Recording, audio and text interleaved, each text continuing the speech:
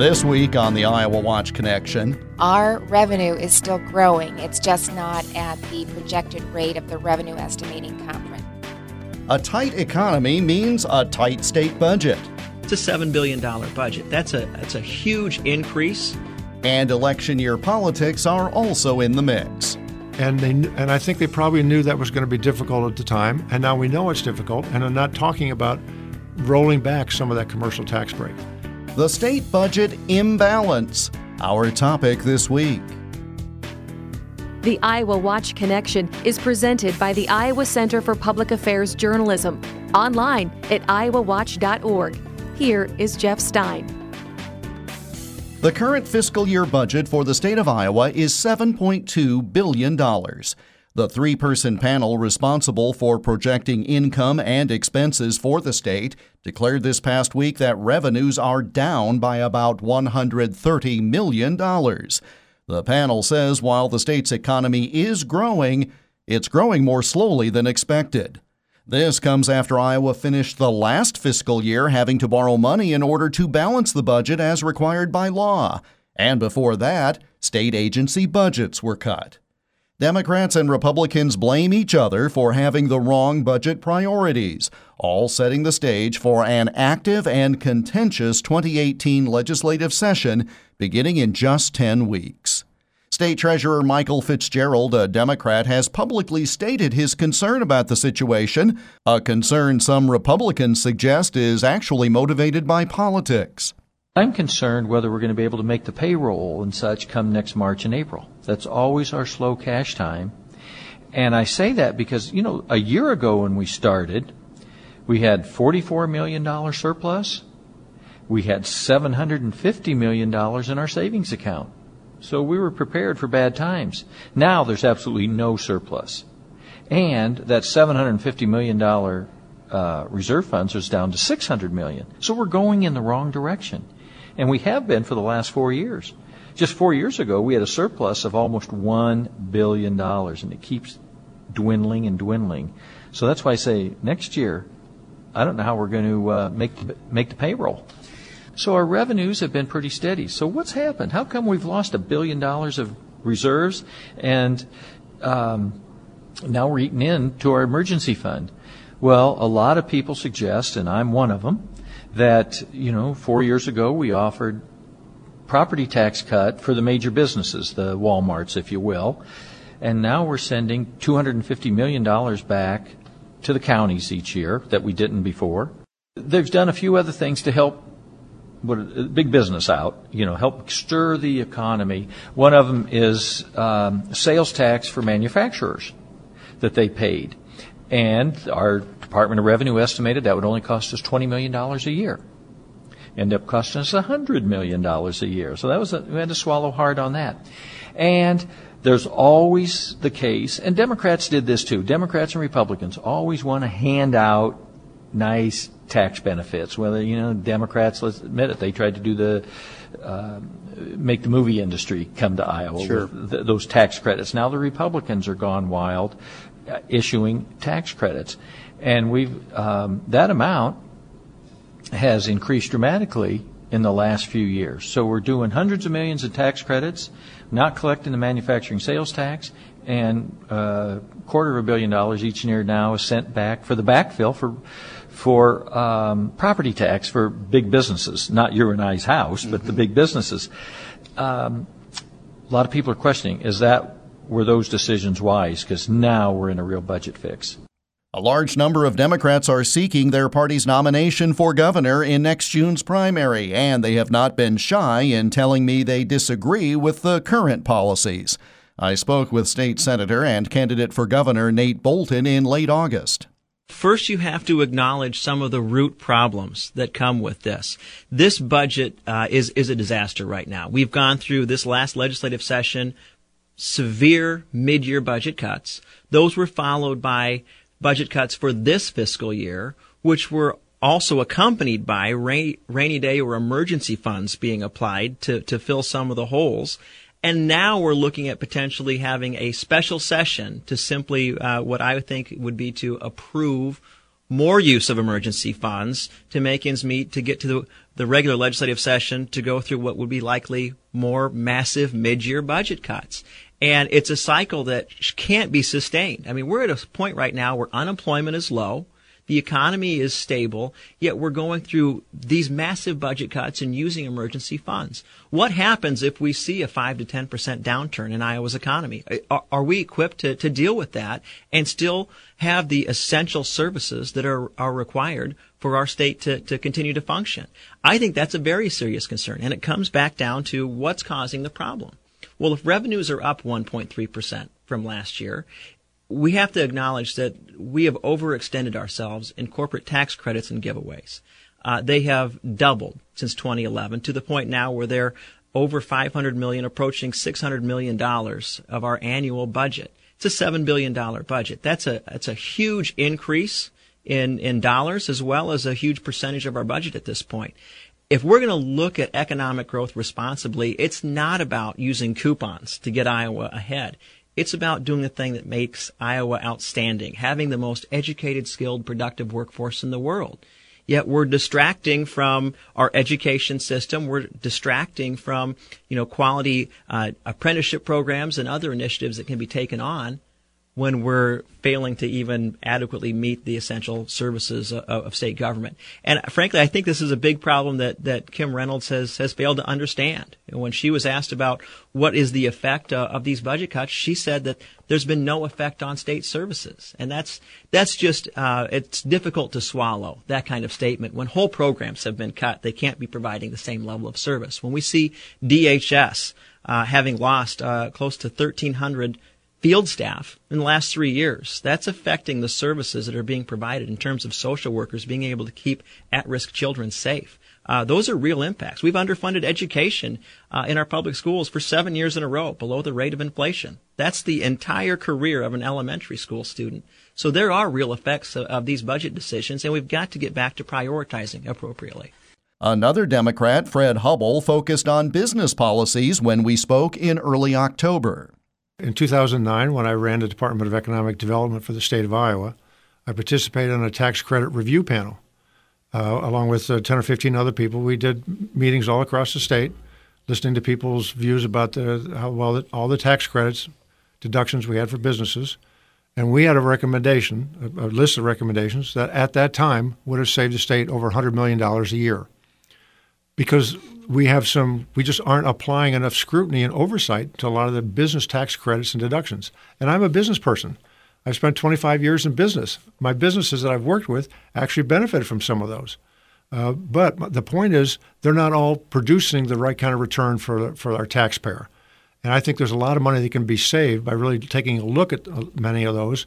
The good ones we should keep, maybe expand. The ones that aren't giving a return to our taxpayer, we should reduce or get rid of. Is there a danger that once one of these is put in place, it never gets removed? Sort of like once we pass a law, it stays there, and now the Code of Iowa is 7 volumes, and when I first started practicing law 30 years ago, it was 3 volumes. Well, you're exactly right. I mean, inertia is a strong force in government, too. We need to – one of the recommendations we made in that tax credit review panel was to put a sunset clause on every single tax credit and deduction that would force the legislature to sit down and analyze it to make sure it was producing value for the taxpayer. There's a lot of talk about the corporate or business property tax breaks that were given a few years ago, and the concept of backfill, as it's called, where the state pays the municipalities so that the amount of money to the municipalities is no different than it would have been. Correct. Are we going to be able to continue either A, funding the backfill after the current fiscal year, or are those some of the property tax issues, the corporate tax issues that you're talking about that we should take a look at? Well, actually, I didn't even, when I was talking about business deductions and credits and exemptions, I was not including that particular one you're mentioning. Right, separate thing. It's a separate thing. But it's another one that needs to be looked at because our current governor has already said that they may not be able to support the backfill, which means policemen, firefighters, people, school teachers are all going to be at risk because the municipalities aren't going to have the revenues that they need. And I think it's unfortunate and probably inappropriate for the state to create tax deductions for business, to reduce taxes for business, At the same time, say they're going to backfill communities because they're going to get other revenue from other places.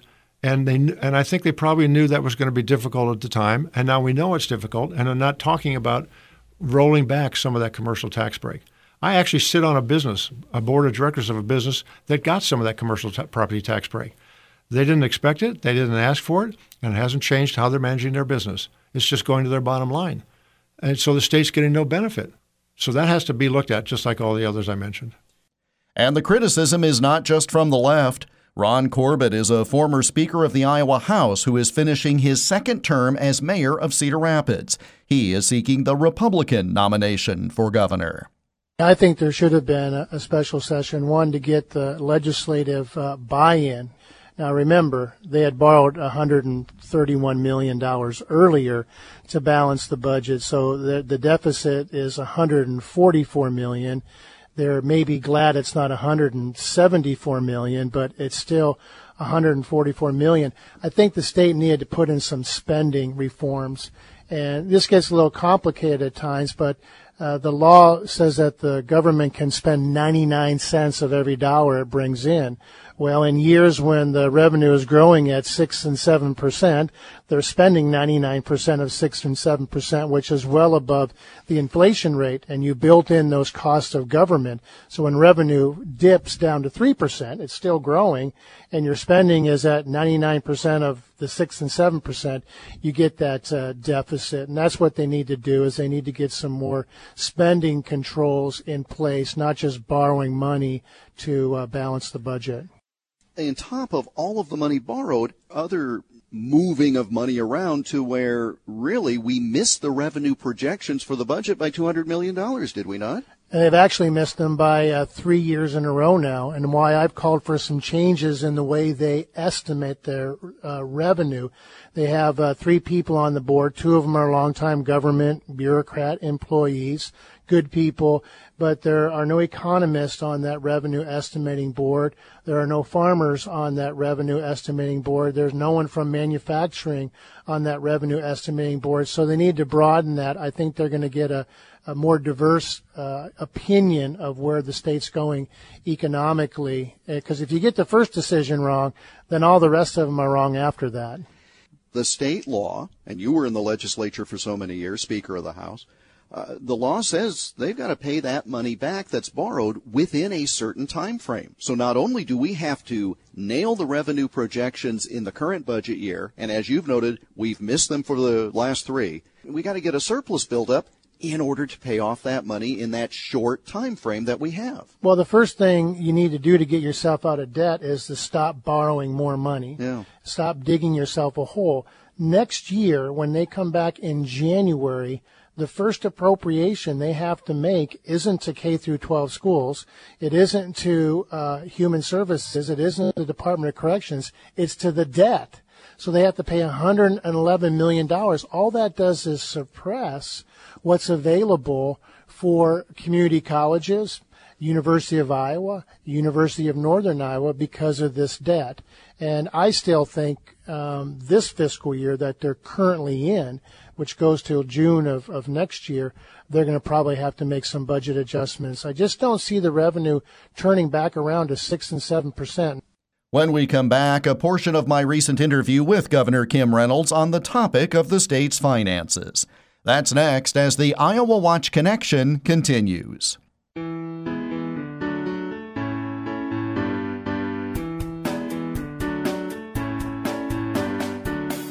Support for the IowaWatch Connection comes from the Iowa Insurance Division's Iowa Fraud Fighters program.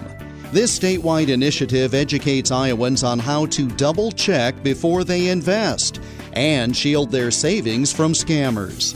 Thousands of Iowans have attended fraud fighter forums across the state to learn about new scams circulating in their area and how to stay a step ahead of fraudsters. Learn how to fight fraud and why it is important to report scams at iowafraudfighters.gov. Support for the IowaWatch Connection comes from AARP Iowa. Every 2 seconds, someone's identity gets stolen. That's why AARP launched the Fraud Watch Network to to arm people of all ages with the tools they need to spot and avoid scams. Learn how to protect yourself at aarp.org/fraudwatchnetwork. That's aarp.org/fraudwatchnetwork. The Iowa Watch Connection radio program is part of a statewide audience engagement project organized by the Iowa Center for Public Affairs Journalism, an independent, nonprofit, nonpartisan news organization. The center is dedicated to producing high-quality investigative and community affairs journalism in Iowa, while also training journalism students to do this work at a high ethical level. The center is found online at iowawatch.org. Welcome back to the Iowa Watch Connection. I'm Jeff Stein. We continue our discussion of Iowa's budget issues with Kim Reynolds, who served a half dozen years as lieutenant governor and then became governor earlier this year when Terry Branstad stepped down to become U.S. ambassador to China. Just right off the bat, we had to deappropriate about $118 million. We didn't do an across-the-board cut. What we did is targeted cuts. So we went through the various agencies and departments and made the cut, but we held harmless pre-K through 12, Medicaid, and the backfill. So we held them harmless and applied the $118 million deapprop to the other agencies. And then at the end of the year, we transferred from the cash reserves $131 million, and so that will be paid off. A portion of it will be paid off in the fiscal year that we're in now, and the balance will be paid off in fiscal year 19. And a lot of years. And again, for people to understand, there's a requirement of how quickly that has to be paid back. You can't just kick that can down the road until you're out of office or whatever. Well, and we don't want to do that anyway. Sure. I mean, we want to get it paid back. So, but you're correct. So what it means is, and the shortfall came about because we had certain revenue projections, a budget based on that. We did not hit the revenue projections. So then it puts us in a corner. So, but we're still growing. So I think it's always important, and I try to point that out to Iowans, that our revenue is still growing. It's just not at the projected rate of the revenue estimating conference. And so therefore, that's why we had to do the deapprop and transfer the money. And that's important because we know Iowa's population is growing, but not as fast as other states, and that's why we now have 4 members of Congress as opposed to 5, and it has to be put into context. So we have to, for fiscal year 18, that's the current year's budget, the one that just started July 1st, we have to meet the revenue projections and have a little extra to pay off from the past year.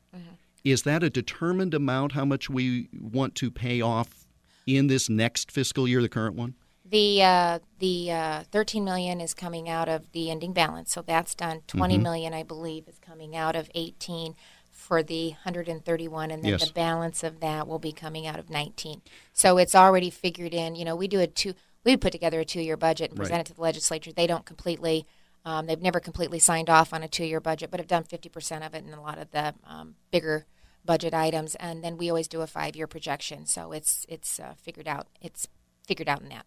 We have not changed how we project revenue. And so my concern, and so I'll ask it that way, if we did not hit the revenue projections in the fiscal year just ended, what confidence do we have that we will hit them in our current fiscal year and not just wind up, here we are again, when we talk next year at this time? Right. So it's been a combination of things. We are going to do some things differently. They used to have an outside source that was would kind of be a group or an individual that was individuals from the universities that would weigh into the process too, and at some point they stopped doing that.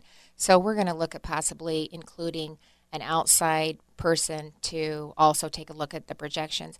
Part of it is, it's a combination of things. So depressed commodity prices has definitely had an impact on the revenues. And if you look at your Casey's or any of your businesses, John Deere, they're starting to come back. So we're seeing some positive projections, some positive things happening. But also there was a lot of anticipation about tax reform being done at the federal level, and so that impacted decisions when it came to capital gains, depreciation. So that also had an impact on the revenues coming in. Another thing that we're dealing with as we look at comprehensive tax reform is more and more purchasing is going online. And though you're supposed to report the taxes on that, it just doesn't happen sometimes. But and very hard to enforce that. Well, it's just really hard to enforce that, and it's not easy for people to do. It's very complicated. It's not easy. And so our sales tax has just been really flat, and that's going to continue to you're going to see the purchasing online continue to increase, I think. So they talk a lot about the Main Street Fairness Act at the federal level. I'm not sure anything's going to get done on that, but we need to take a look at how Iowans are purchasing their products and how that's reflected in the way that we collect the taxes for the state of Iowa. How optimistic are you that we're going to meet the projections so that we're not having this issue next year? Well, we're watching it very closely. We've watched the last several months. We had more come in than had been anticipated. That was really good. Sometimes there's an offset to that, so we're monitoring the revenue monthly. We're monitoring it very closely. But, we're going to do what I believe we need to do to continue to grow the economy, and that's really right now it's workforce. That will go a long ways in helping grow the economy, helping get Iowans a good career, a good job so that they can contribute. That helps the overall economy. That helps our schools and just our communities and as it's across the board. Iowa Governor Kim Reynolds, who spoke to me in early October, before the October revenue projections showed slower growth than anticipated. That interview and the other comments you heard in this program originally aired on Iowa Watch Connection affiliate KXEL in Waterloo, Cedar Falls, Cedar Rapids, where this program is produced each week. And that brings us to the end of this week's program. We're back again next week at the same time. In the meantime, you can connect with us online, IowaWatch.org. Click on the Iowa Watch Connection tab at the top of the page to listen to all or part of this program again, for a list of stations that carry the program, and more. IowaWatch.org. Follow us on Twitter at IowaWatch, and be sure to use the hashtag IAWatchConnection when commenting about the program. We're on Facebook too, facebook.com/IowaWatch. And you can let us know your thoughts about this program or suggest ideas for future programs by email. The address is radio@iowawatch.org. I'm Jeff Stein. Thanks for joining us, and we hope you'll make the Iowa Watch Connection again next week. The Iowa Watch Connection is a copyrighted presentation of the Iowa Center for Public Affairs Journalism, which is solely responsible for its content. For more information about the center, including how you can contribute so high-quality investigative and community affairs journalism and student training can continue, go online, iowawatch.org.